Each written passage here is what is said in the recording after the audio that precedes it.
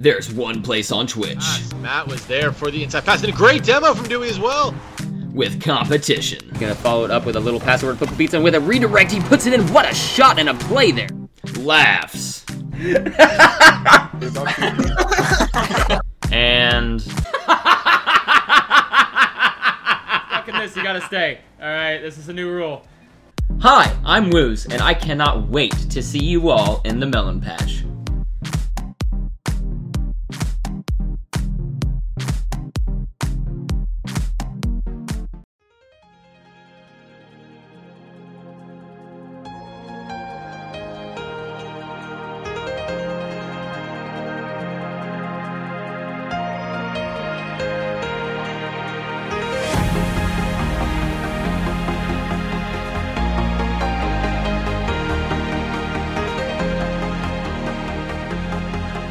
Hello and welcome back to the ASAP Weekly Rocket League Podcast. That's right. I have once again mutinied against Wabbits, and the fight for the throne has continued, and I am victorious this week as the host. Only this week. Hashtag blame Nictacular. That's how I like to start every show. Actually, even if there's no reason, honestly, like that's how I'd like to start every show. We are joined this week. Not only is there the lovely and adorable Wabbits, but also, there is our very special guest. You may not have heard from him, but you definitely hear his effects. I don't know how I'm going to go about that. Definitely his name.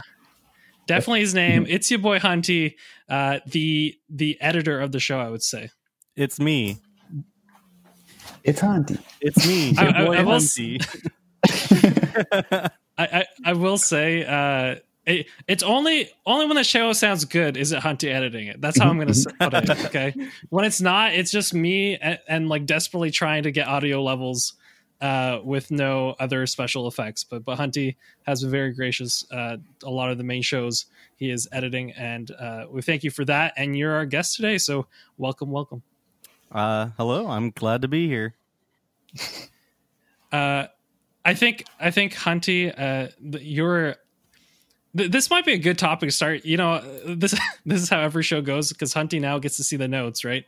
And as you see in the notes, I'm about to bring up a topic that wasn't in the notes. So, welcome to Lazero hosting. Just winging it. I feel like everyone's hitting GC now, dude. Like Hunty was the first. Then we got Wabbits. Relentless as well on his way. I'm just feeling a little left out. Is all I'm saying. What am I doing wrong? Okay, that's what. If anything, like this whole show is a front for me to figure out what am I doing wrong. Like if you weren't to give like you know how like shows have central themes and central things. If there was one, it'd be like, what is Lazero doing wrong that he's not improving at the same pace as everyone else, you know? You'd say you're not improving at the same pace as everyone else. Meanwhile, you're like champ after how long? Less than a year of actually playing? Or a year and a half? A year and a half. I mean, I've been... when did we get serious? I don't know when we got really serious, but like, I definitely pick up the game... No, it's almost been 2 years, dude. It has almost been 2 years, hasn't it? It's as soon as our podcast start, like our podcast is at a year and a half. And I started the game in September, so we're almost at 2 years, dude. We're almost at 2 years. Wow. Okay. You know what? I didn't recognize time. Hunty, go do things while I have a mental breakdown. All right. I'll give you the typical advice that I give most people that ask how to improve at Rocket League, and all I have to say is just be better. Just get better. That's all I really have to say. I appreciate that because you know what you could do? You could go on for like a 10-minute ramble of like generalities, you know, that like someone might take something from or have heard a million times before.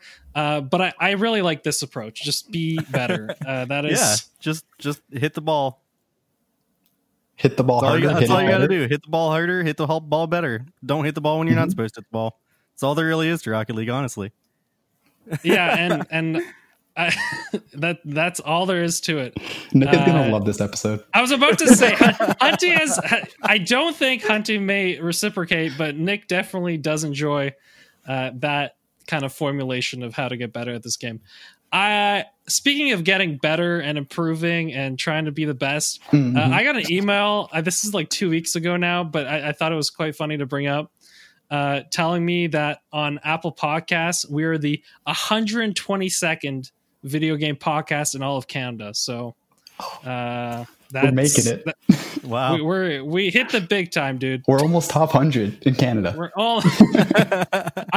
I'm pretty sure 125 is to qualify on being the list. So we're on the list. That's all that matters. I guess, Hunty, do you have any reactions to this news? This is very this kind of news that feels like it's something you just kind of like put on like a car that you're selling. You know, all these random awards that like don't really they must mean something, but you're not really quite sure what it means. Yeah, I don't really know what to say to that. I mean, 100.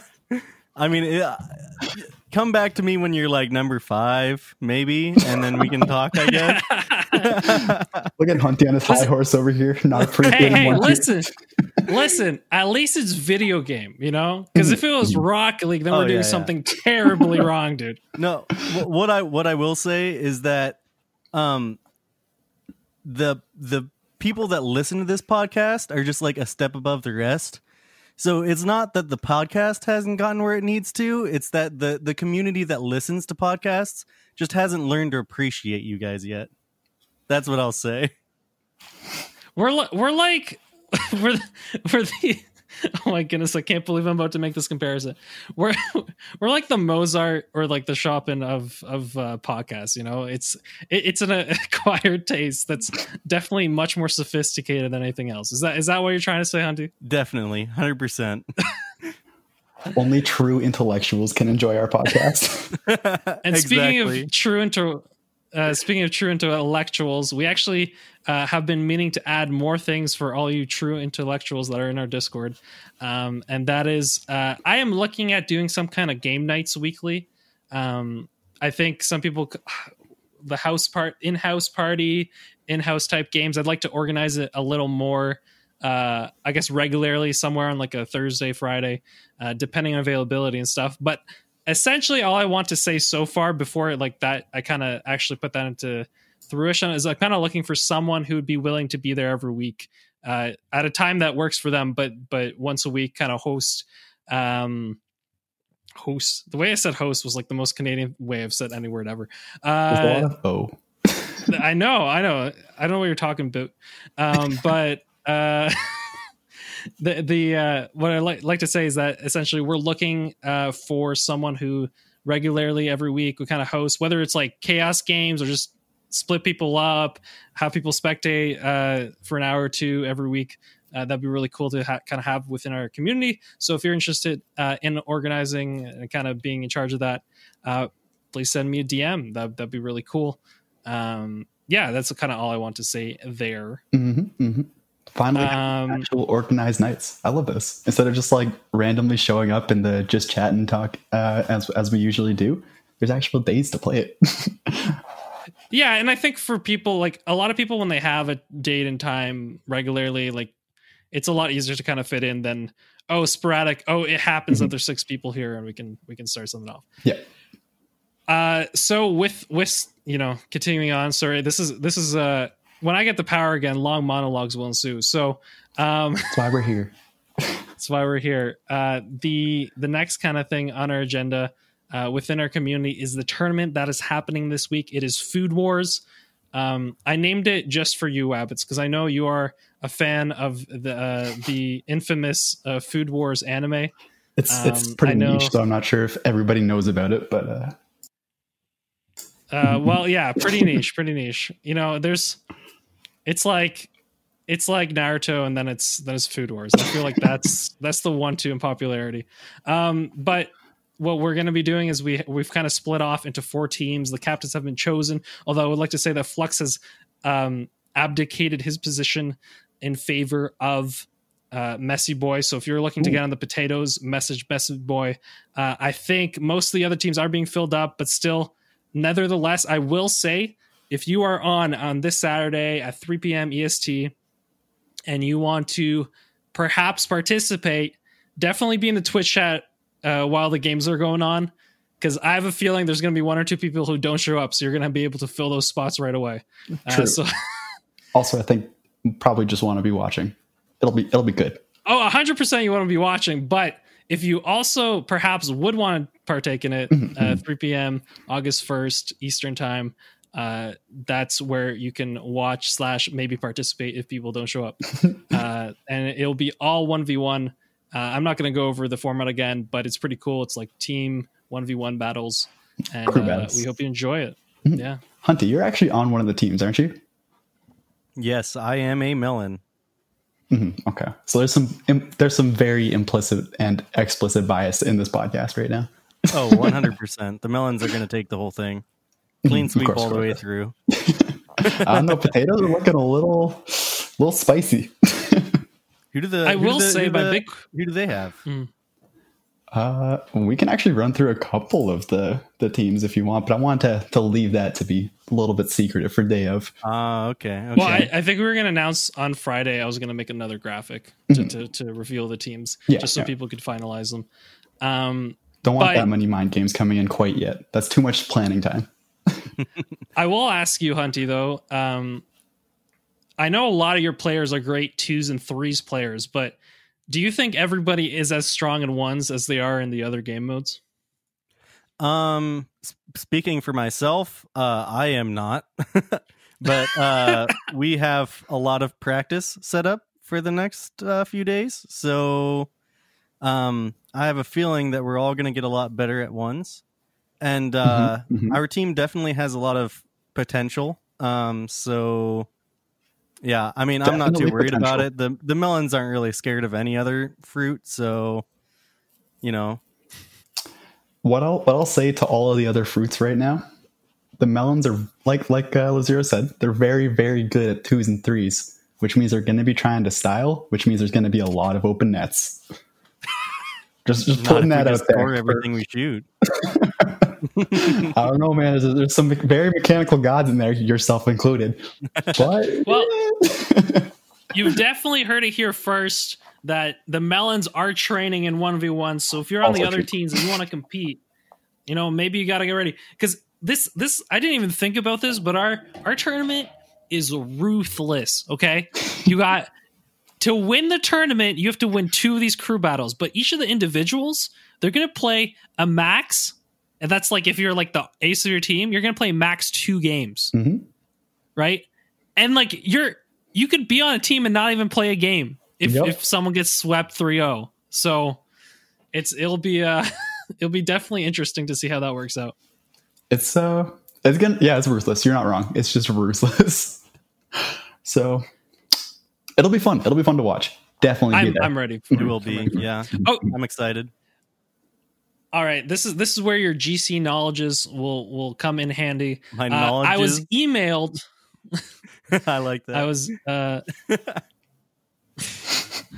I was emailed a topic, and by the way, if you want to have a topic that's on the show, 100% like email me those questions, because if I get an email from someone asking for a topic to show, like I will take that thing seriously. All right, and like double points if it's like properly formatted, Dear Mr. Lazero. It can even be Dear ASAP Weekly Podcast, but okay. Listen, I respect the email. Okay, so if you email us at weeklyasap@gmail.com with your questions, I am more than likely gonna bring them up on the show. So Beginner's Corner, here's the topic. Essentially, this is something that we haven't talked about too much about, but I'm sure especially if you're doing a lot of shooting practice, you'll come into this. The difference between shooting and letting go kind of your throttle when you're about to hit the ball, or shooting and boosting upon contact. How these things can change how we're shooting, and yet people don't think of it quite often. So maybe you can start with you, Abbots, on your thoughts on this topic.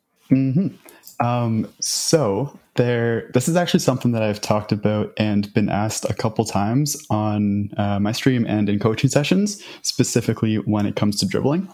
And a big thing about this is people who are just starting to try and learn how to dribble, what they always find the biggest issue is getting that initial touch so that they can follow the ball and start a dribble.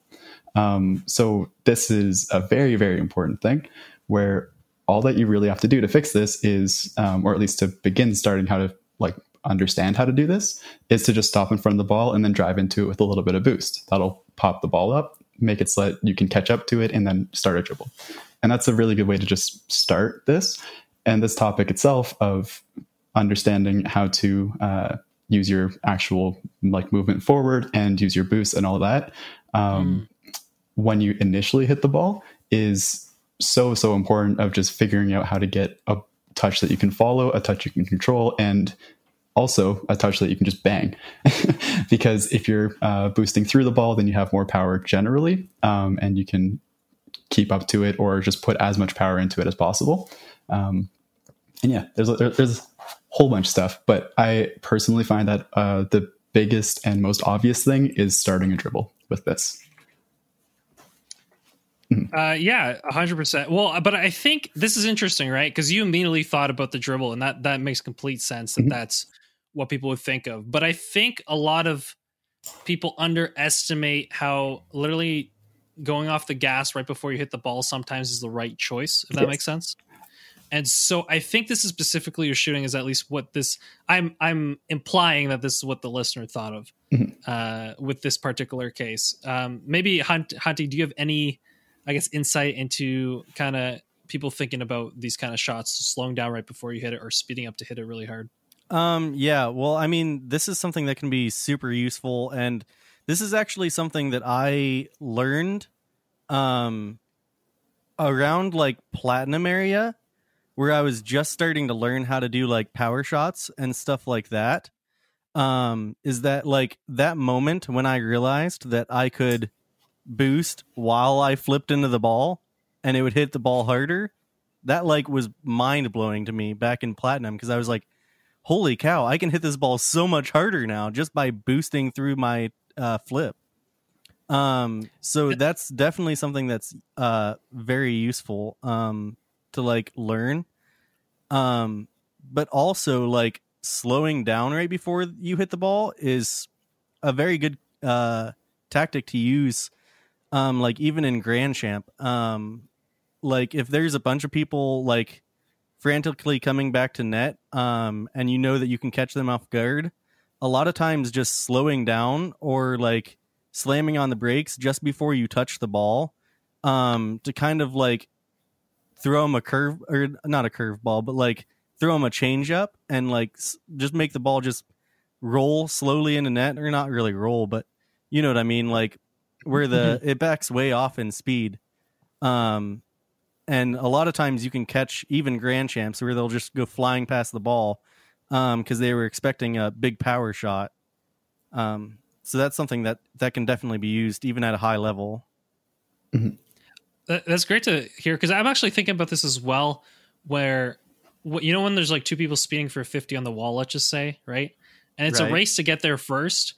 But if you are winning that race and you're in let's just say you're being offensive, right? You're in the offensive zone. Yeah. You don't want to necessarily just bang it as hard as you can across the back wall and then it goes all the way back to your side, right? Right. So literally just taking off boosts, because you're boosting full speed and maybe slightly off the gas is enough sometimes for the ball to pop out in a more dangerous position than you just hitting it as hard as you can in that situation, if that makes sense. Mm-hmm. That's actually something that I do a lot on kickoffs, kind of interestingly. Remember a while back, I learned how to do a speed kickoff, and I would put a couple weeks into figuring out how to do that, right? And at this point, especially being a Grand Champ where people know how to counter the speed kickoff, now that it's a very well-known thing, what I'll do a lot is I'll use a speed kickoff to fake that I'm going for a speed kickoff, stop in front of the ball, and then just 50 it. So it forces the opponent to do something, and it essentially just stopping in front of the ball and letting them hit it into you is how you get that 50. Pretty interestingly there. But a second thing I wanted to talk about with this specific mechanic of stopping in front of the ball and then boosting through it is that, Hunty, you said it was very important in like Grand Champ to essentially get a fake. But what I find is even more useful and a lot more common that you might not think about is hitting it slightly or stopping in front of the ball and then boosting through it to stop your momentum and then get a little bit of a quick, I guess that'd be just acceleration through the ball. So that you can get a good pop. Catch? No, it's not a catch, it's a pop. And then the pop allows you to start an air dribble, or allows you to get double tap, or allows you to do anything else if the ball is rolling. And that's something that happens. Like this is why I started with the basic dribble, because if the ball is just kind of sitting there and you stop from the ball and boost through it, then it gets a pop a little bit up and you can catch it. But if you do this while the ball is rolling towards you and you have a bit more power and you can figure out how to do that, you can get it to pop really high and over an opponent, and then still be able to follow it in the air with this air dribble, with this double touch, with all this other stuff. So such a simple thing of stopping in front of the ball and understanding how to control the ball and control your first touch there goes all the way up until the highest levels of Grand Champ, where even pros will do this constantly as a way to escape defense or start an air dribble or do whatever else. And I'll say that's actually a really good point, because even at the higher level, you can get that catch and then boost right away into an air dribble, which you'll see from time to time.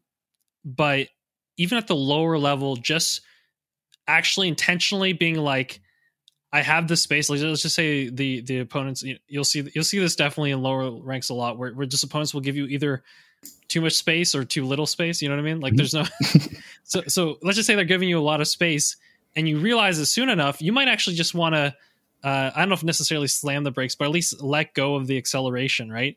Just so that even if when you hit it close enough to yourself that you can actually get to a second hit before the opponent comes in and challenges. Like that's very useful if you want to just have two touches and kind of switch up your play, right? We've talked to death about how like we feel like in Diamond people finally learned to hit the ball hard or whatever. Yep. But if you are always hitting the ball, like the amount of stuff you're actually able to do if you're just hitting the ball hard, you know what I mean? And then you're like rotate back is you have way less of an effect on the play, right? And even this is something you can do even if you're not even that crazy comfortable with dribbling, is literally just tell yourself, all right, let me stop accelerating right before I hit this ball, so that as long as obviously you see that there's no one kind of challenging, so that maybe you can then jump into the air and hit the ball again before the opponent does. Yeah. Right. And that can be super useful for baiting somebody in, maybe popping it over one person, baiting the other person to go for the ball. Meanwhile, you're actually there first. So just getting that 2 touches on the ball is really, really good. And all the way up to pro level, pretty much from any point where you can mechanically do that. And I would even say like those lower ranked players, if you can get a good first softer hit, maybe slightly to the side or slightly away from where they are, they will get drawn in, you know what I mean? And you'll see them double commit or triple commit on that first touch, and then you hit it, and then it's like, oh, it's a 2 on empty net, which is still a 50-50 at that rank, but it gives you a really big advantage if you can draw them in. Obviously, though, this is where the kind of skill and experience kicks in, because it's, the first time you try this, what's going to happen is you're going to pop it out perfectly for the opponent to dunk and score on you, right? So if you're going to do this, make sure you're aware of where your opponents are and try to hit it slightly away from where they are to enable you to get that second hit. Right. That's something. Oh, you go ahead. Yeah, that's something that I'm definitely noticing a lot. Like looking back at like lower ranked players, like even up into champ 1, champ 2, is that a lot of times they'll just go for a 50 and just hit the ball straight to the opponent, knowing that they're just going to get dunked anyways. Where literally just slowing down for a split second and hitting the ball like with the corner of your car instead of the front of the car to send it off to one of the sides around the opponent is a much better option, and it allows you to follow that ball, or at least put it closer to you and further away from the opponents. Definitely. Like that's something I use constantly to try and beat somebody, that if I know that I'm first to the ball, I'll just put it off into the like, let's say we're on the right side and the ball is rolling close to mid boost, and I get like a first touch there, and then it's a 50 opportunity. I'll just hit it off to the right side, make somebody dive towards it, and then have either dribble or control up the wall or whatever else it is, because they've just completely dove at the ball and I just got a light touch that I can follow off to the side. Yeah, exactly.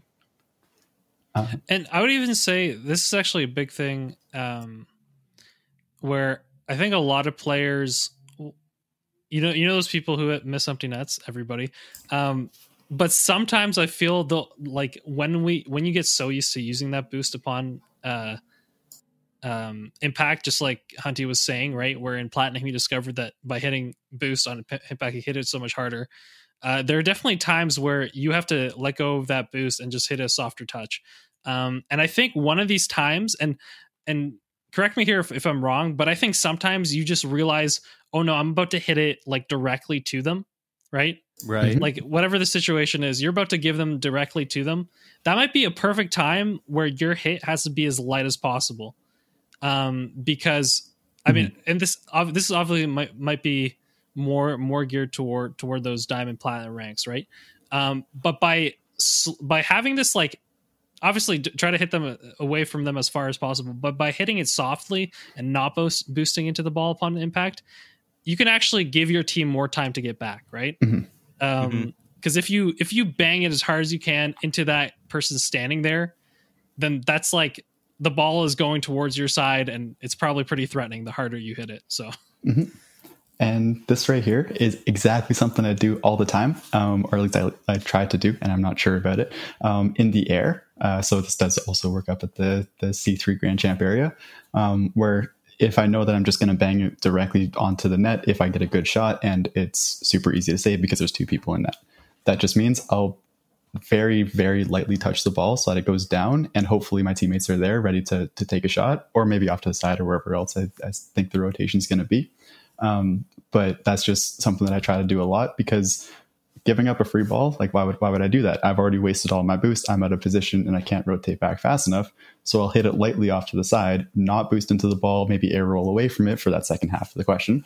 Air roll away from it so that it's an even lighter touch, and then just gives a free ball to my teammates. So second half of this question, if you guys want to talk about that, is it was mentioned right in the second half, like I've said 3 times now, is that you can air roll into the ball to essentially create the exact same effect as this boost. So even if you don't have any boost, you can still do this, where you are air rolling through the ball to try and get a little bit of extra power, let's say really high up in the air. And as you hit it, you want to, let's say it's like a really high pop and you're like, okay, I need to aerial for this. So you go up, you use all your boost, you use your double jump, you fast aerial so you can't flip anymore. And then at the end, you have 2 options. You either just continue driving into that ball, or at least flying into that ball, or you rotate your car in such a way that you can, 1, aim the ball with correctly, ideally at least. And then 2, you're getting more power by hitting it with the corner of your car as it comes or like sweeps across into the ball. Which is a very, very useful thing at higher level. And so this is similar to what Hunty was saying earlier with boosting as you're hitting the ball, or as boosting through your flip and stuff like that to get extra power. It's the exact same thing where you're using your air roll instead to give a little bit of extra momentum onto the ball. And the difference is here is that if you can time that correctly, it also helps you aim where you're shooting a lot better as well. Do either of you have any more thoughts on this topic? No, I think I'm good. One more. Perfect. Okay, keep going, Wabs. I'm going to keep on going. I love this topic. What I'll recommend if anybody wants to really figure out how to understand this is play some ones, which, classic. But play some ones especially because this is going to give you everything about how to control the ball, and make you force you to learn how to hit the ball just at the right speed so that it baits out your opponent, but you still have the first touch. And maybe cutting across the ball or you're doing a rolling dribble, you cut across the ball, pop it up, air roll to the thing. I don't know, stuff like that. Play once. It's good. It's very good. I'm going to bring up another topic here while we're still in beginner's corner, actually. Do it. As I do. So recently, Seabell had a video talking about the drift button, and he was explaining how essentially showed all the graphs, and it was literally on the graphs like they went up as the ranks went up, and it was like the amount of times you would use the drift button, right? Would actually go up as your ranks go up.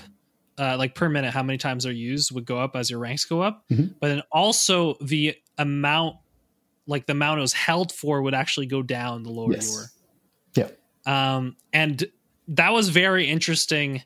And I think this is something that people don't realize is when they learn to drift, they'll like hold the button and like do it like crazy. But the truth is, the way a lot of the pros are using that drift button is just to small little readjustments, right? I think we've talked a lot about how, you know, the run up, the jump up is usually more important than the actual movement when you're already in the air, right? Right. And so this is a big thing to making sure that you're in the perfect runway per se, right? To be able to position is constant little adjustment as opposed to giant drifts. So you're using that drift button to just cut your rotation, your turn in half a little bit, right? And it's always so you can react to whatever is about to happen. So instead of having wider, big turns at times, you're doing smaller little cuts throughout as you're playing, just so that if you see an opportunity to turn on the ball, right, and to beat the opponents to it, you're already like cut almost, you know what I mean? Like these cuts are definitely helping you out, and then you can do a really quick cut and challenge people. And so that was a big thing that I saw that I'm like, yeah, this makes sense, because I feel every time I've been doing this, like what they described here, I actually would play better. So yep, for sure. One thing that I'll say about this, like as to the why the speed of pressing that button is so much shorter as it goes higher, is also because of recoveries, where as you get higher up and as you get better at recovering from, you know, a weird aerial or whatever it is, you're going to land on the wall with drift on. Combo has talked about this like a lot. Split second. Yeah. But the thing is, at the lower levels, you'll land with drift on if you remember to do that and you have a good recovery. But you'll hold the drift button and stay on the wall or stay on the ground or whatever it is to try and orient yourself in such a way that you can now boost forward and then let go of the drift button, right? But what you do at higher levels is you land, you give a slight turn with drifts on, and then you jump. So you hold the button for about less than half a second. It's just land with drift on, so you keep your momentum, jump off, reorient yourself, and then wave dash. And that's what you'll generally do as a very, very good recovery. And that ends up being that you're pressing the button a lot because you need to be drifting as you're landing, as you're doing this wave dash, as you're doing all of this. But you hold it for half a second because it's only to maintain speed and not actually to turn. Yeah. Yeah, Hunty, do you have any kind of, do you notice in your play that you're making these readjustments and you're doing these kind of recoveries? Yeah, definitely. That all definitely makes sense to me.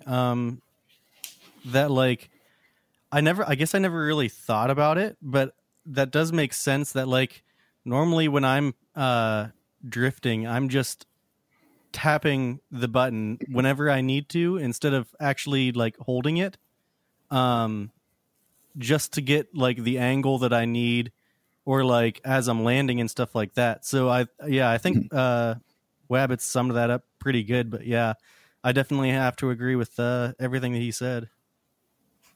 And another big thing, and I think Wabbit is definitely a proponent of this, but this might be why, like I say a lot of times, like, why are you like I'll be like, these are the reasons you're stuck in diamond, like this way you have to do otherwise. But this might be one of the most definitive things, and it's so obvious and when someone points it out. And I think this was also in the Seabell video. But the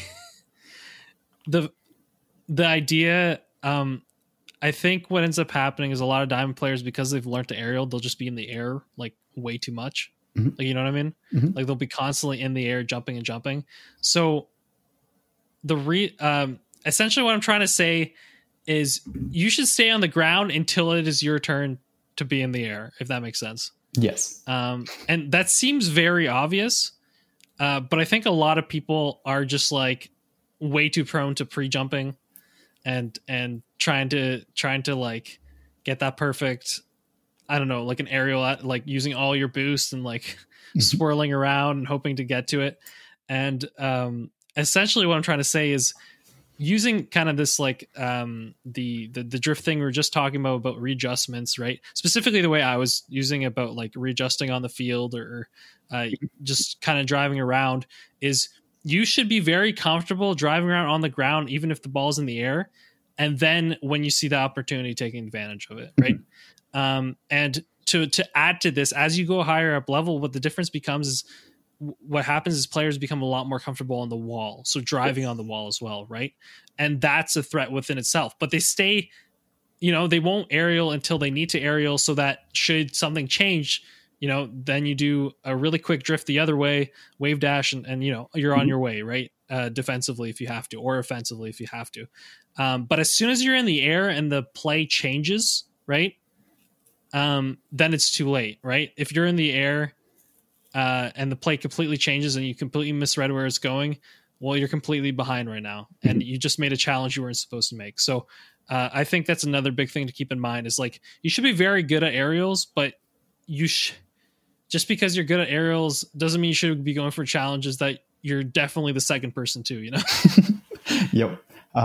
This actually reminds me of something that I thought of over the weekend while I was watching the tournament. And I've thought about this a lot, but for some reason, like this one specific time really got me.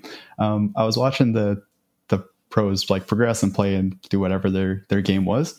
And one of the biggest thing that I noticed, even though I do this, so I don't know why I noticed it so intentionally, was they'll always just go as close to the ball as they can and then pretty much boost up, where it's like a 45 or higher degree angle upwards, just to, one, conserve their boost, two, you're faster gaining speed on the ground than you are in the air, and then three, it's to not commit to the ball. So it's the figuring out how to jump for the ball as late as you can is something that's super important as you go higher. So you're 100% right here, Lazero.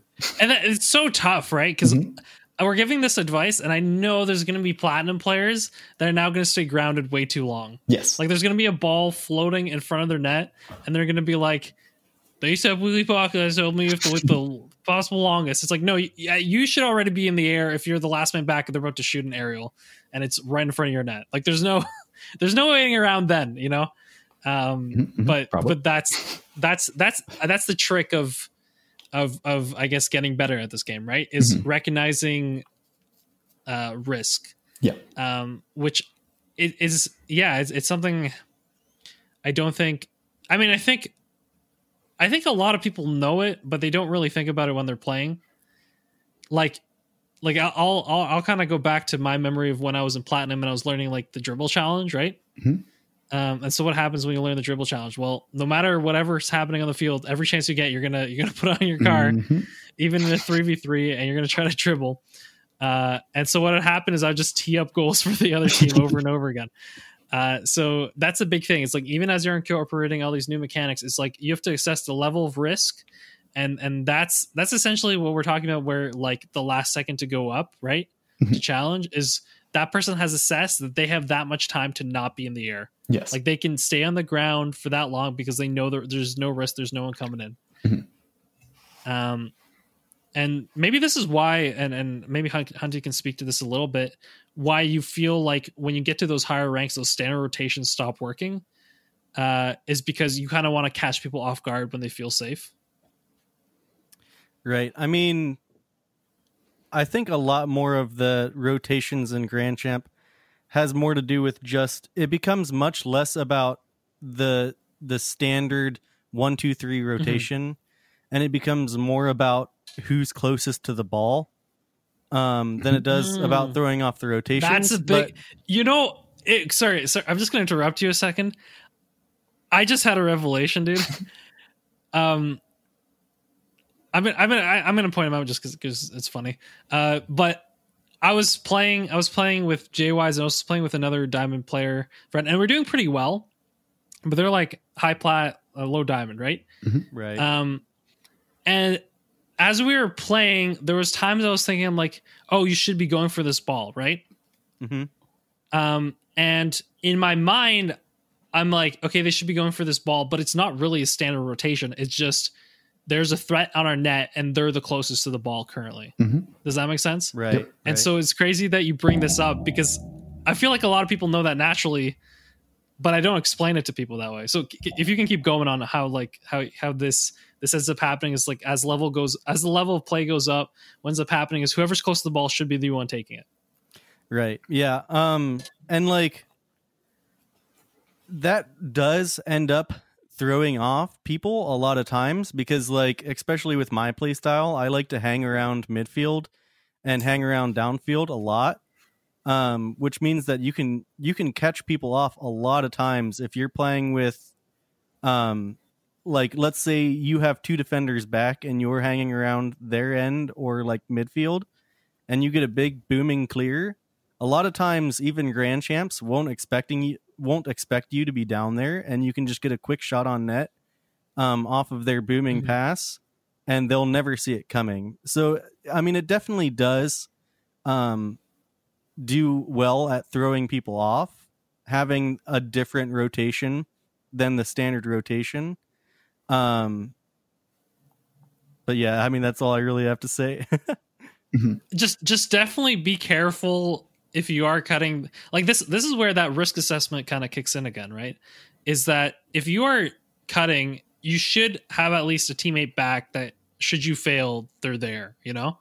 Like the worst is, I mean, there's obviously sometimes someone's about to shoot. Like you just kind of have to go for that save. Like there's definitely times like that. You're last man back, you just have to go for a save, whatever it is, right? But if you know there's no one behind you and you do a very aggressive cut, now if you fail, it's gonna go in. Like that is on you, you know. So it's definitely knowing when to cut is important. And I suppose also on the higher level is like, even if someone's slightly out of rotation, but they're closer to the ball and then they turn to go to the back post, what ends up happening is that the player that was at the back post now is to essentially sprint towards the ball, right? Yes. Right. And the player attacking has been giving space that they shouldn't have been given. Exactly. So that was a big thing that it's crazy that you mentioned it because I feel like I noticed that a lot when I was playing with the Diamond players. And we did very well too. So I'm not even, you know, it's just something that my mind saw, but until like we started talking about it, I didn't really like could verbalize it, you know? Right. And go ahead. Yeah. And to your point about cutting and stuff like that, that's why at the highest level of Rocket League, it's so crucial to have a team of players that all have certain play styles that mesh well together. Like I'll use NRG as an example because they're my favorite team now. But like you have Justin and Squishy, who are both aggressive players, but they have Garrett G on their team as a solid third man. And having set players where you have one guy that's a little bit more defensive and another guy that's more aggressive, that's why those teams mesh well together because let's say there's a situation where, you know, one of them is in the corner. Like let's say Squishy's in the corner making a challenge and Garrett G is grabbing mid boost and the ball happens to go over to the left corner. Well, now who gets that ball, right? Because they're both in a position where they could both go for it. But having that one player that's more defensively minded, Garrett G is going to say, okay, I'm going to stay back and let Squishy go for this. Because even though we can both get to the ball at about the same point, I know that Squishy's probably going to want that ball. And so then Garrett G can back out and let Squishy go for the ball. Since he's slightly more aggressive. That's a really good point. Yeah, it's funny too, right? Because when you play comp, I think a lot of times you don't. It's almost like all three of you are random players, and you don't know what the other person's style is.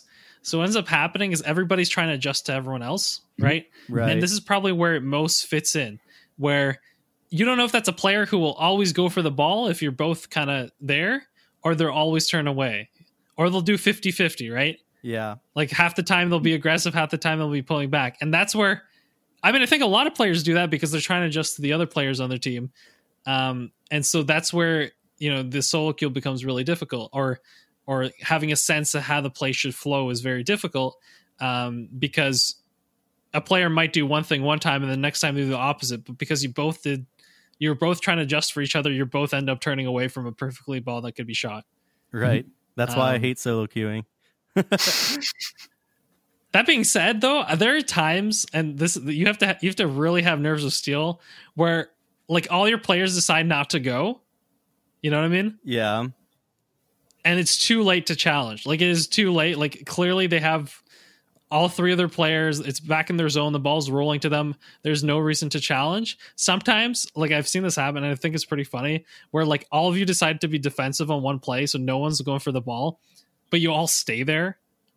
And then the other players freak out because they see three cars and they just pass you the ball anyway.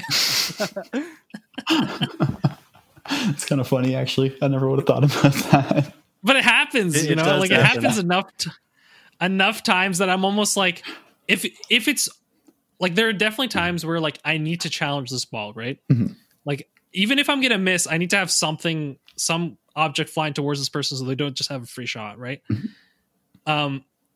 But there are other times where it's like I'm so far away from the ball, like there's no point. So what ends up happening is you have like one person on the near post, one person on the far post, and the third person just hanging around on the wall. And then you're all just like, we're all going to challenge this, but it's going to work out. I don't know. There's some funny situations that come from all this. It's so funny. I love it all. Rocket League's an interesting game. Definitely. Mm-hmm. This may be a good time for us to move on. There's one thing we're gonna do a quick Our Week in Rocket League, but this week there was one day Wabbits was streaming, right? And he just said, I am not doing well in comp today, and I don't even feel like playing comp, and we just played hoops, and It was great. it was good, It was easily the worst day that I've played in a very, very long time, probably years. Probably since I started, like relative to where I feel like I am compared to how I feel like I'm playing. So playing absolute trash. Did not feel like playing the game whatsoever, but I was still streaming. So I was like, you know what? I still want to play Rocket League to give people Rocket League content. So I initially went to, I think it was ones. And then I was still feeling bad. Couldn't actually hit the ball. Couldn't hit open nets. Couldn't dribble. I was real salty the entire time. And just couldn't do it. So I was like, you know what? Does anybody want to play? I just don't want to. I'll be down for literally anything that's not threes or twos or ones. And then Lazero was like, you know what? Let's play. And then we just got into some hoops, played a game of Rumble, didn't care about it whatsoever. Then the game of Rumble. That's my fault. But I will say the hoops, we destroyed in hoops. Like, it was, maybe the truth is like when you're not playing soccer very well, maybe you're just like secretly you need to get into hoops because you're both direct. Because I think we went like 6-1 or something. Like, it was. I think it was probably more than that. It was like we did very well, and like Wabbits was killing it, but I don't know if we were just in the zone or we're just chilling, but it was like, what was that expression? The whole time we were playing, I'm like, okay, I'm trying not to take it seriously. You know what I mean? Until it was like 1 minute left, 4-4, maybe we'll take it a little more seriously. But like, we're just trying to chill as much as we could. And so, yeah, there's definitely a lot of fun with that game mode, just as like a break. And I think this is a big thing. And I mean, like, I don't feel like I'm necessarily getting worse if I'm playing more every day, but if I play too much comp in a row, days in a row, I feel like it gets to a point where you feel like you're getting worse and you're losing more games. And I don't necessarily think it's with you having to be like getting worse necessarily, but because of your mood and kind of your perception of the game, I think you just play worse, if that makes sense. Yeah, I can see that. Plus, if you're playing more, then you're more likely to, or I guess in terms of time, you'll have more days where you just aren't playing well. That's true. Right? And that's just something. So usually if I was just, playing the game before I was streaming, I would just turn off the game after like 2 or 3 losses. I would be like, okay, there's no way I'm playing real bad right now. I just don't really want to be playing. But I was like, you know what? Streaming, let's keep it going. And then we just got into some fun things. We were just vibing the entire time. It was great. That was the expression you were looking for, by the way. And yeah, we were chilling, dude. Yeah, we were relaxed. We were having a lot of fun noobs. It was great. Popping off a couple. We had a couple really nice goals. Yeah, I will say, like, to this like relaxed feeling, dude, this morning, my best Rocket League is definitely after I do like a little bit of exercise or a little bit of movement, get that blood pumping. And I've said it before, but like if you're on a losing streak, definitely before you play, like go run, go for a hike, go something. I went for like an hour 20 hike this morning. Ooh. Oh, the first couple of games were great. Dang, okay. There's definitely that like hour after working out period where it's like my brain is definitely the best right now, and then it become foggy again. But especially for early in the morning, it's good. So working out is good for you in general as well. But I think there is something to exercising some kind right before you play, especially if you're like about to do a 3 or 4 hour like ladder session. Like do an hour workout beforehand, you know, like that way. There not only is your mind gonna be pumping, at least you get, you know, other things considered, at least your body's gonna be like, oh, I did a workout today. I feel good. I can sit now for a while. What I'll say to this: everybody's different. You can try it, try to see if that helps you. Might not. Don't 100% do it, but you should definitely try it because being healthy is good.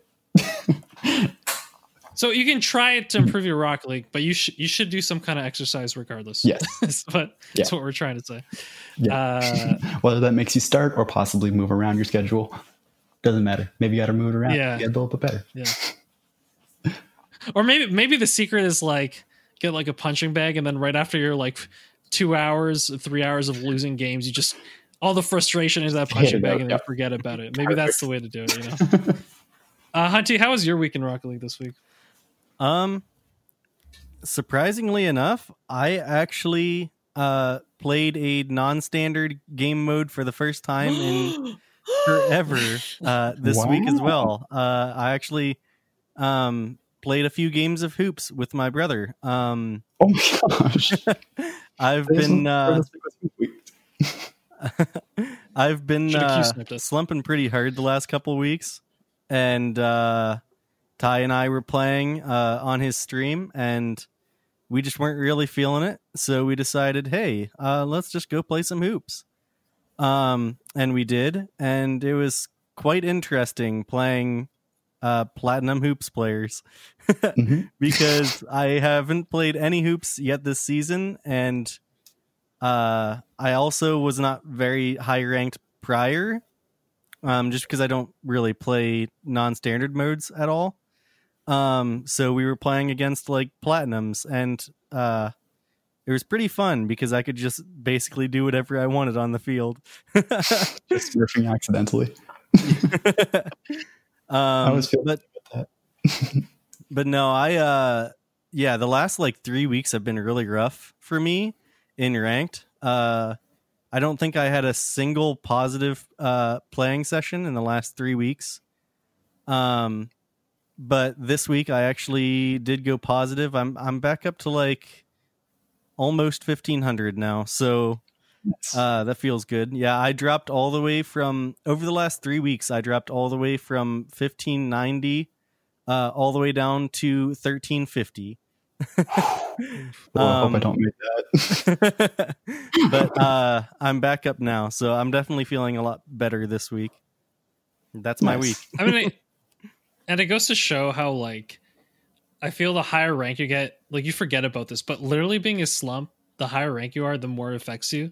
Yep. Because if you're slumping when you're like in the average middle of the player base, shall we say, then the variety of people that you're playing against could be all over the place, right? Their consistency is all over the place. So it's more random in that way. And I feel like when you're in those higher ranks, it's like if you're the one that's slumping, there's a chance that every other player is like, you know what I mean, has literally went into training an hour before and has just started, like that's their first game and they're just firing all cylinders. So you're the fact that you're getting into your own head affects you more because everyone else is just like, I need to be in pristine, you know, condition just to play these games. And you know, it definitely makes it, I don't know, it definitely feels like the higher you get, the more those slumps really, really hit you.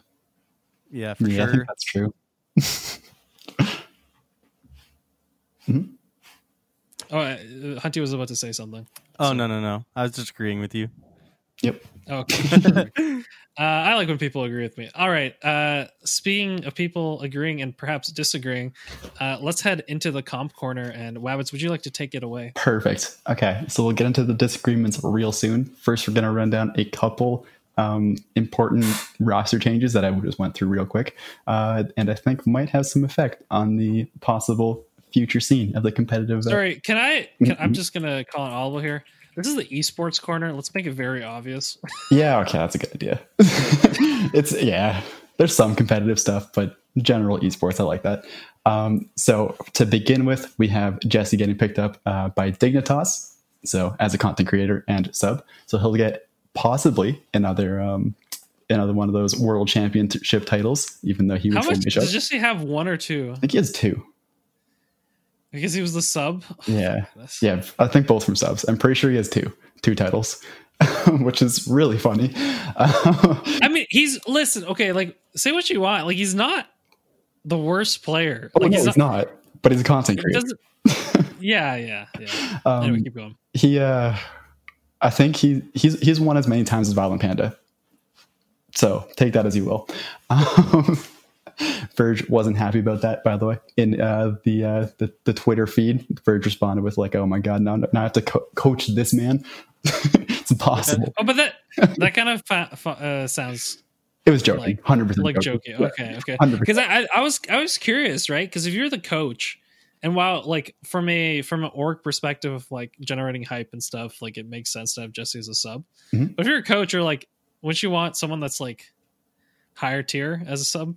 Player wise, probably. Like Jesse can definitely compete. I'll say that. He'd probably be like slightly worse than Fireburner, where if he's popping off that day, he's at the level, but wouldn't expect it of him. And the thing about subs is that people don't use subs in Rocket League. It's a good thing. It's a good thing that if you have like nobody gets like people will have like injuries and stuff from like like repetitive stress and all that over time, and if you're not stretching properly and genetics and all that other stuff, right? Mm-hmm. But it's not like in other sports where like we're in a physical contact sport and now my leg can't work properly for a month and I can't play, Yeah. Like you might hurt your finger with a sprain. Apart from life-changing things, right? Yes. You're probably going to be able to play Rocket League, and that's probably why the subs aren't used as much. Mm-hmm. I think the only time it's actually been relevant was that Cloud9 Fireburner game, because was it Gimmick or Torment? Their internet went out and they had internet. Torment. Yeah. Torment's always having internet issues. Mm-hmm. So that's the only time that a sub is actually useful, I think. Yeah. Moving on from there, we have Stromboli being officially picked up by the organization XSET, which is actually a really cool organization. They have a whole bunch of like community outreach, and they're like pro BLM and a whole bunch of other real good things. So if you want to go check out their thing, because I guess their mission statement seems to be quality and a really good org. So I'm happy about that. That's why I put that on there.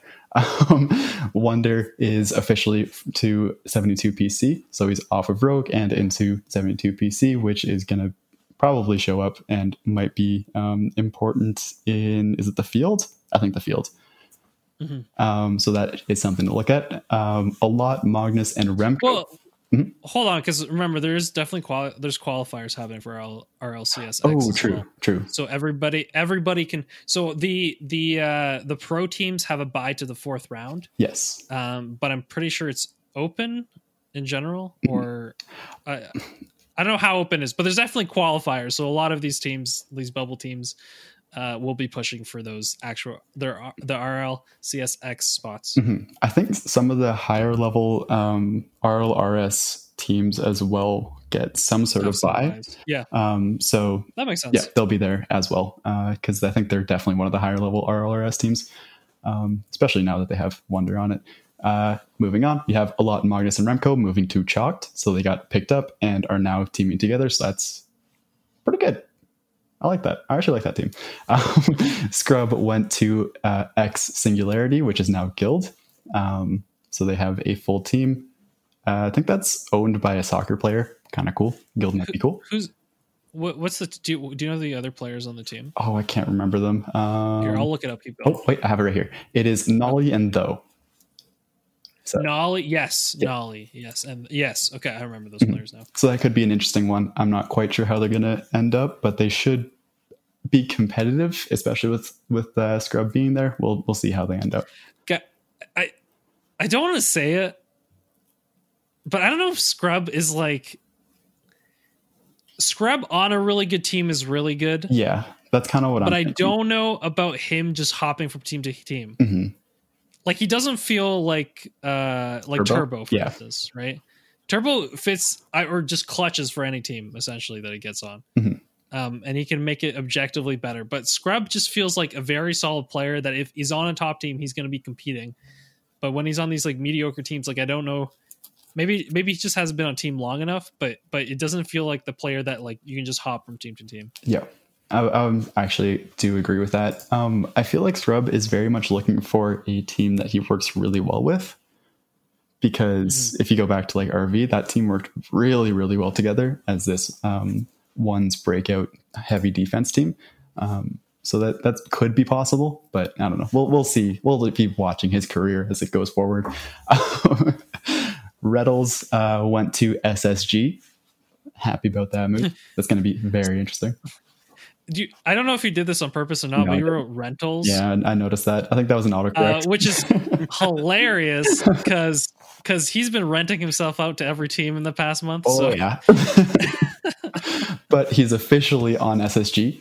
Really cool. It's a super aggro team. It's typical Arsenal and Reddles. I feel like... Dude, I was watching some of those games. Typical shots are unbelievable. They are. Like his consistency of power and precision. Okay. Just yes. Anyway, they're all amazing, but I'm really worried that this is the exact same move that PK made earlier in the year, where they picked up AJ because AJ is a really good offensive player, and having 3 offensive players doesn't work exactly for the reason that Hunty explained earlier. I honestly I don't think that bringing Reddles onto SSG was a good move. Mm-hmm. I think it's going to bring them down more, even though all 3 of those players are super strong as like single players. I don't see them doing well as a team. Do you think that's possible? Because SSG like has picked up every Rocket League content creator.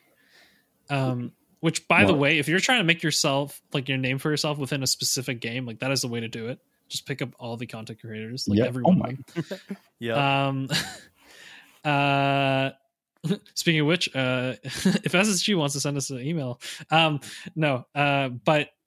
it kind of feels like Reynolds is also a big name, right? Yeah. So is it possible that they're like, we don't know if this is like Reynolds versus like maybe some up and comer? You might want to be like, well, I'm going to choose Reynolds anyway because there's the name and there's the there's the trash talk that he brings, you know? Maybe I could see that. Also, you maybe want to know the number, and I just counted. SSG has 13 content creators on their roster. I'm saying, what's another one? You know, Jesse. Jesse, oof. On Dig. After just being on Dig, well, Jesse has his infamous switch the shirt videos. Yes, so yeah. That man probably has a full closet of just different team shirts. True. But yeah, Reynolds to SSG is going to be very worrying. I'm expecting exactly what PK was last season, but I don't know. Maybe they'll figure it out. Yeah, I don't know. That's about it. If you want all of the actual roster changes, Lawler has an amazing video where he runs down literally every single current official roster and actually permanent official roster for the RLCSX. Because that is those were locked. The rosters were locked. So you can go watch that if you want every single team that is going to be relevant in there. Yeah, I'll add a link to it in the show notes for the podcast. As for the other half of esports.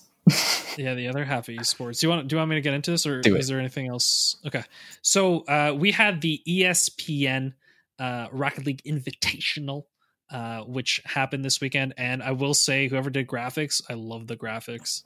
I love that like street ball feel. It made even like Skype or Zoom or whatever type of call they're doing, video look decent. Like that. That's what I'll say. Like I like the whole motif, shall we say, of the tournament. I don't know if you guys agree or disagree with that, but big things that came out of this. One, I'll just say plot twists. Even though they didn't make it to day 2, low key, like they could have beaten the 2 teams that were in the finals. Yep. And they literally lost to them with 1 goal in both best of 5s. So plot twist, like low key did very, very well, even though they didn't show the results, if that makes sense. Definitely. Another big one was Alpine did quite well, for I guess, what was expected of them. But going out of this tournament, there's really 2 things to watch. I feel you can talk about maybe how as the new SSG did, but I don't really have anything to say about them quite yet because it just feels like such a new roster. Like it'll take time. But the big thing that I felt from this term is one, NRG solidifying. They're definitely the best team in North America. Like if you were to choose a team for RLCSX in North America to like be leading the North American charge, it's NRG. But the second thing is Rogue. Like Rogue over the last month, 2 months have been a consistent top team in every tournament. And dude, they're killing it. Like I don't know. Do you have any thoughts on Rogue, I guess? You got it. They're killing it. Like they're doing amazing. I think, was it ever since they got rid of Scrub that they've been, or when they picked up First, I think, and especially since what was that most recent tournament? Sorry, they didn't. They had AJ. Yes, yeah. Like I made a mistake. It was when they picked up First. It was the killer names. So when they picked up First, they were very much like kind of iffy. Took a little bit to get their standings, but I think especially since the Johnny Boy tournament, like the what was that? The one where it was the Fusion tournament. They've been playing very, very well and really making a name for themselves. So and they have a turn tour in the last couple of tournaments as well. Yes, which has definitely worked out super well for them. So yeah, I maybe did Hunty, were you able to catch any of the tournament this past weekend? Yeah, I watched most of the final day. And yeah, all I can really say is that NRG are just killing it right now. Like I really believe that as of right now, they're one of the best teams in the world. They all just have like such good chemistry between each other. And their speed is like they're a fast team. And the thing I love about NRG is that they have the ability to change play styles, and you could kind of see that throughout Sunday, where they can focus on pass plays if given the opportunity to pass. Like if the opposing team isn't there to cut off the pass plays, then they can just go for passes and slam them in every time. But if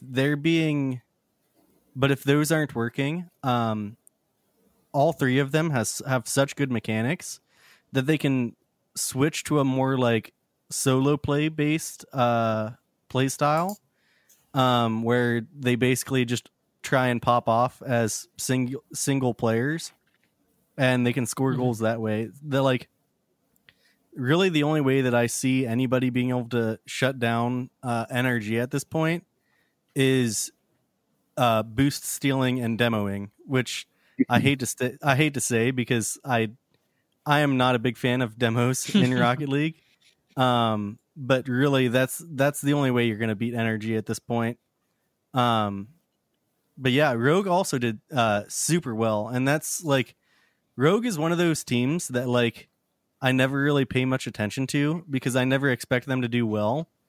Yet they always seem to like consistently place pretty well. So like I guess I just got to start paying more attention to them. Because I never expect them to do well, but they always do. and especially like in this past period, I feel like they've really stepped it up. Like they're going to be a team to watch. I'll also say, I don't know if either of you feel this, but I felt like NRG ever since they like Turbo, like it's kind of felt like they've kind of lost. I don't know if I don't think they've lost their identity at all, but I don't know about you guys, but I feel like Squishy almost completes the team from like a all-star perspective. Oh, yeah. Like, does that make sense? Yeah. Like it feels like if you were to be like, okay, let me take the top NA talent and make a team, like NRG is that team right now. And it almost feels natural now that Squishy's on NRG. And it feels weird for me to say that, but there's something about it. I don't know. No, that definitely makes sense. Mm-hmm. I actually wanted to fully agree with you there, Hunty, going back a little bit on NRG possibly being broken down by demos and boost stealing, because I was just looking at some of their most recent stuff, recent matches, and they haven't really had to face any very oppressive teams. And by that, obviously, I mean demos, very physical play in your face, making sure you can't pass, can't do anything really good. They've mainly just been playing like against teams who are just very good at your natural Rocket League, and then some ones pop off, like an Alpine, Envy, and Rogue, which, you know, there's a test to be had, but that they still have to go through. And then if they can beat some other teams that are good at that, honestly, at this point, I couldn't name any of them. Like looking at this, I don't think I could name a team that would, like, looking at the teams that are out there, possibly only SSG, but I don't know if that would work at all. Like SSG has to go full out. Yeah. The only time that I noticed them really getting scored on over the course of Sunday, the only times that they were getting scored on was when they were getting demoed. Other than that, their defense was solid. But like as soon as demos started coming through, they would end up getting scored on. That's what kind of worries me about NRG, is that if they're playing a team that likes to demo, like I'm assuming SSG is going to become, now that they have Reddles on there, I'm guessing that they're probably just going to start going to a full aggro type play style where they just go for demos and like just play super aggressive and just hope they don't get scored on. So I feel like that could be an issue for them. SSG will definitely be a team to watch out for if they can figure that play style out, for sure. How do you guys feel like, because I think Lawler saying this on his video that he was saying like NRG is the best team in the world right now. But I don't know, dude. Like I feel Oxygen and RV would be heavy competition. Like I wouldn't be so prone to saying that, like in EU at least, or in the rest of the world. I'm very worried about EU right now for NRG. And like them, dude, Oxygen and RV, like they're gonna raise each other up, dude. Yeah, and like I don't see a team that's gonna necessarily push NRG right now. Yes, not in NA at least. And it kind of feels like EU is gonna get bolstered by like Oxygen and RV playing against each other all the time. And I think also was it FCB was the other big one to look out for. They're on the way up, yeah. And man, EU just has such a more aggro and in-your-face play style, which is so weird to say. Like, it's a complete swap of the two, where I guess we're back to the big three for NA, but NA is a very like standard rotational. I don't play. think there's a big three anymore, dude. Not really. It's just kind of the big one, or maybe big two. We'll see how this ends up. We could see some big three coming in. We're not sure. Dude, G2 is like, when G2's not motivated, it just kind of feels like it's a write-off. Yeah. Like I feel like they're gonna come back and motivate it again when the season starts. Like that's what always happens. So we'll always have an eye out for G2. Not really expecting too much right now until there's things on the line. But like I was saying, like NA is just basic Rocket League. It's like, okay, you're gonna pass, you're gonna do your air dribbles, you're gonna do your fancy stuff. It looks cool, but it's not oppressive, and that's what EU is right now. there's a lot of demo heavy play and boost starving and like being in your face into you. So NRG versus that is going to be very worrying, to say the least. Yeah. Mm-hmm. Yeah. I think we're probably good. Do you have any thoughts on Oxygen RV, Hunty? I'll be honest, I haven't really been watching any of EU. So I can't really speak to that, but yeah, I'll definitely agree that it's hard to compare the top teams in Europe compared to the top teams in NA, just because we can't see them against each other right now. So that's what's so fun, because when they finally do clash, it's gonna be so hype. Yeah, for sure. And we can see how wrong we really are. I love it. Yeah, so that's true. It's definitely hard to compare. So we will see how right or wrong we are in the future. Okay, I think that's good for this episode. Wait, there's one more thing. Do we want to talk about the There's drama? one more thing. Oh yes, you know what? You're right. Yeah, we wouldn't be an ASAP Weekly Rocket League podcast if it wasn't for the drama. You want to take it away, not Hunty, sorry, Wabbits. Time for the drama corner, everybody. Okay, with this week, we're getting right into it. This week, what happened was... all right, guys, come back. Going back at you. So what ended up happening is with this ESPN Rocket League Invitational, it was... the format was weird.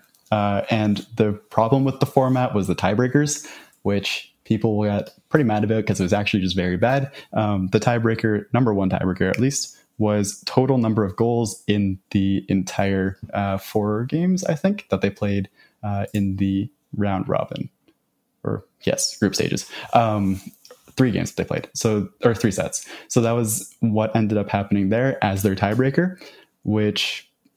reasonably, there's a lot of holes there, and there's some big issues because it's goals. Why is it put up to goals as the number? Should be plus minus, right? Yeah, that's like as a standard in every sport. Mm-hmm. Part of me that feels like someone going, what's going to make them play more aggressive? Yes, I that was the only thought but behind that tiebreaker. Yeah, and the biggest issue with that is that it's number of goals in total, not number of goals per game. So we have the possibility. Yeah, so if you could, if you were like, oh, we need to get more goals, you could throw a game. We have a little bit of issue with similar to what happened a couple months back in the Australian was that RLCS, I think, qualifiers. There's a possibility of people throwing a game or possibly 2 games just to get more goals for either your team or the other team so that you can put somebody else out. Well, in that one, it was specifically a team through so that yeah, but remember that's exactly what I'm saying. If let's say the same situation can happen that you can throw, or you can throw to get the team that you might think is much more of a threat. For example, G2, to get out of the game by allowing another team. Let's say Alpine right now, because they're the other team that was in the Group B. Let's say Envy is facing Alpine, and it's like, okay, we're up 2-0. We can probably beat them right now. But Alpine doesn't have enough goals to put out G2 because they're going to end up with the same set score. So what do? Okay, we throw these next 2 matches, make sure that Alpine gets some goals, try and force them up, and then we'll win the third one.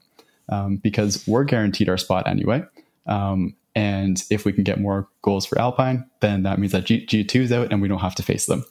And that's... Dude, I can't even blame them because, there shouldn't be a situation where they have the ability to game the system. Exactly. And that's the big issue. And what ended up happening was Gibbs went on Twitter after, and I think it was after the tournament, and called them out pretty strongly, strongly worded, not twit longer, but it was 4 messages or something.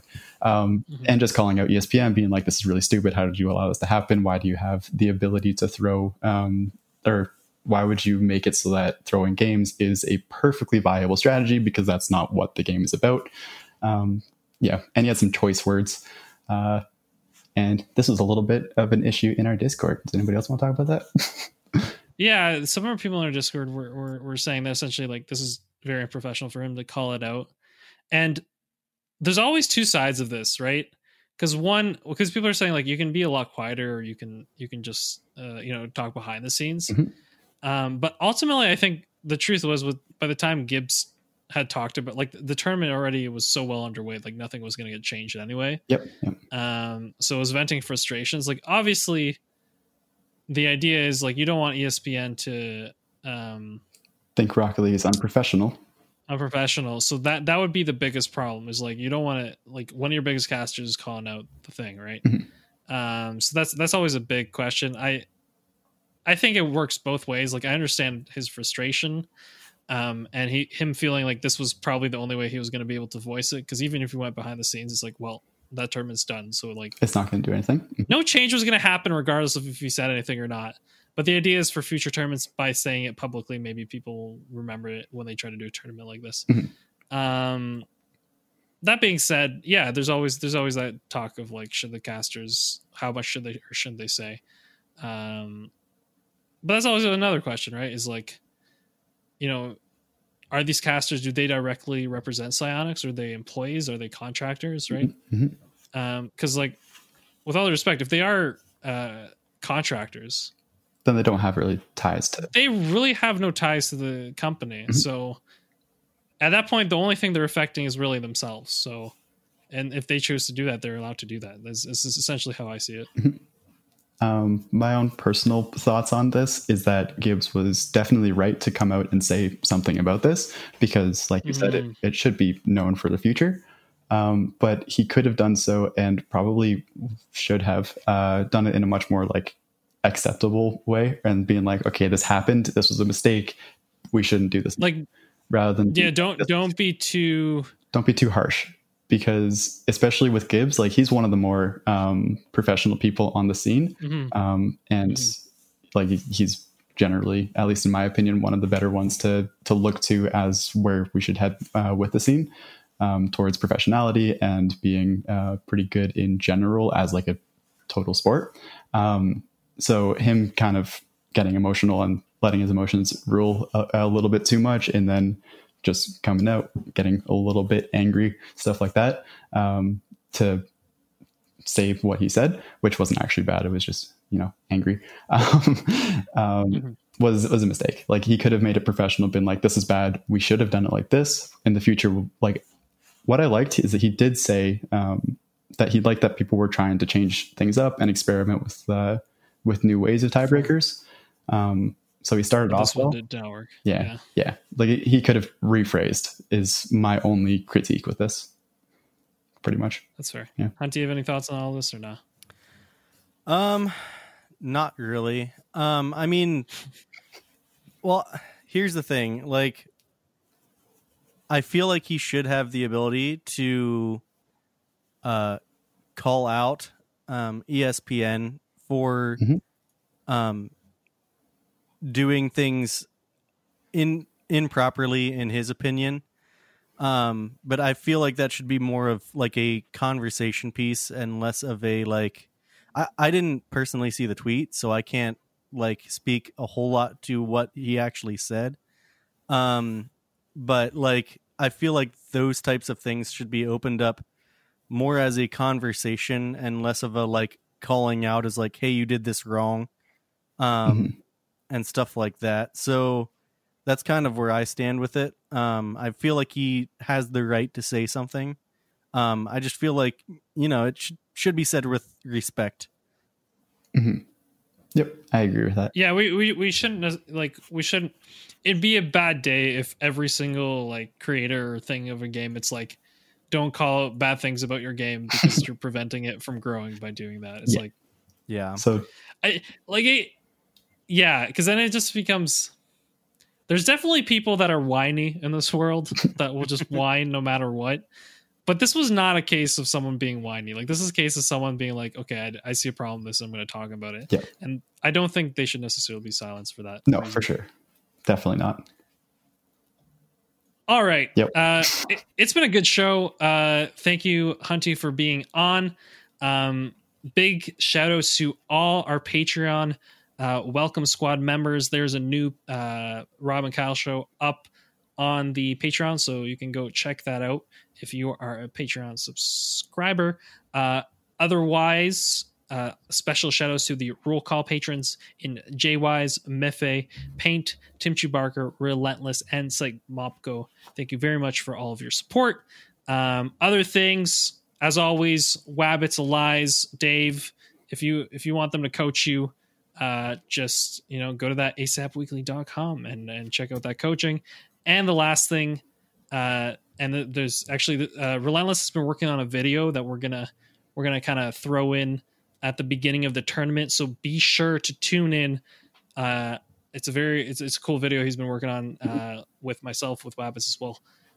So be sure to tune in August 1st, this Saturday at 3 p.m. Eastern time for the tournament. Do not miss that. You will love it. I guarantee you that. So from myself, from Wabbits, from Hunty, thank you all for listening. I hope all of you have an amazing week, and we'll see you next time. Bye-bye. Bye. Bye.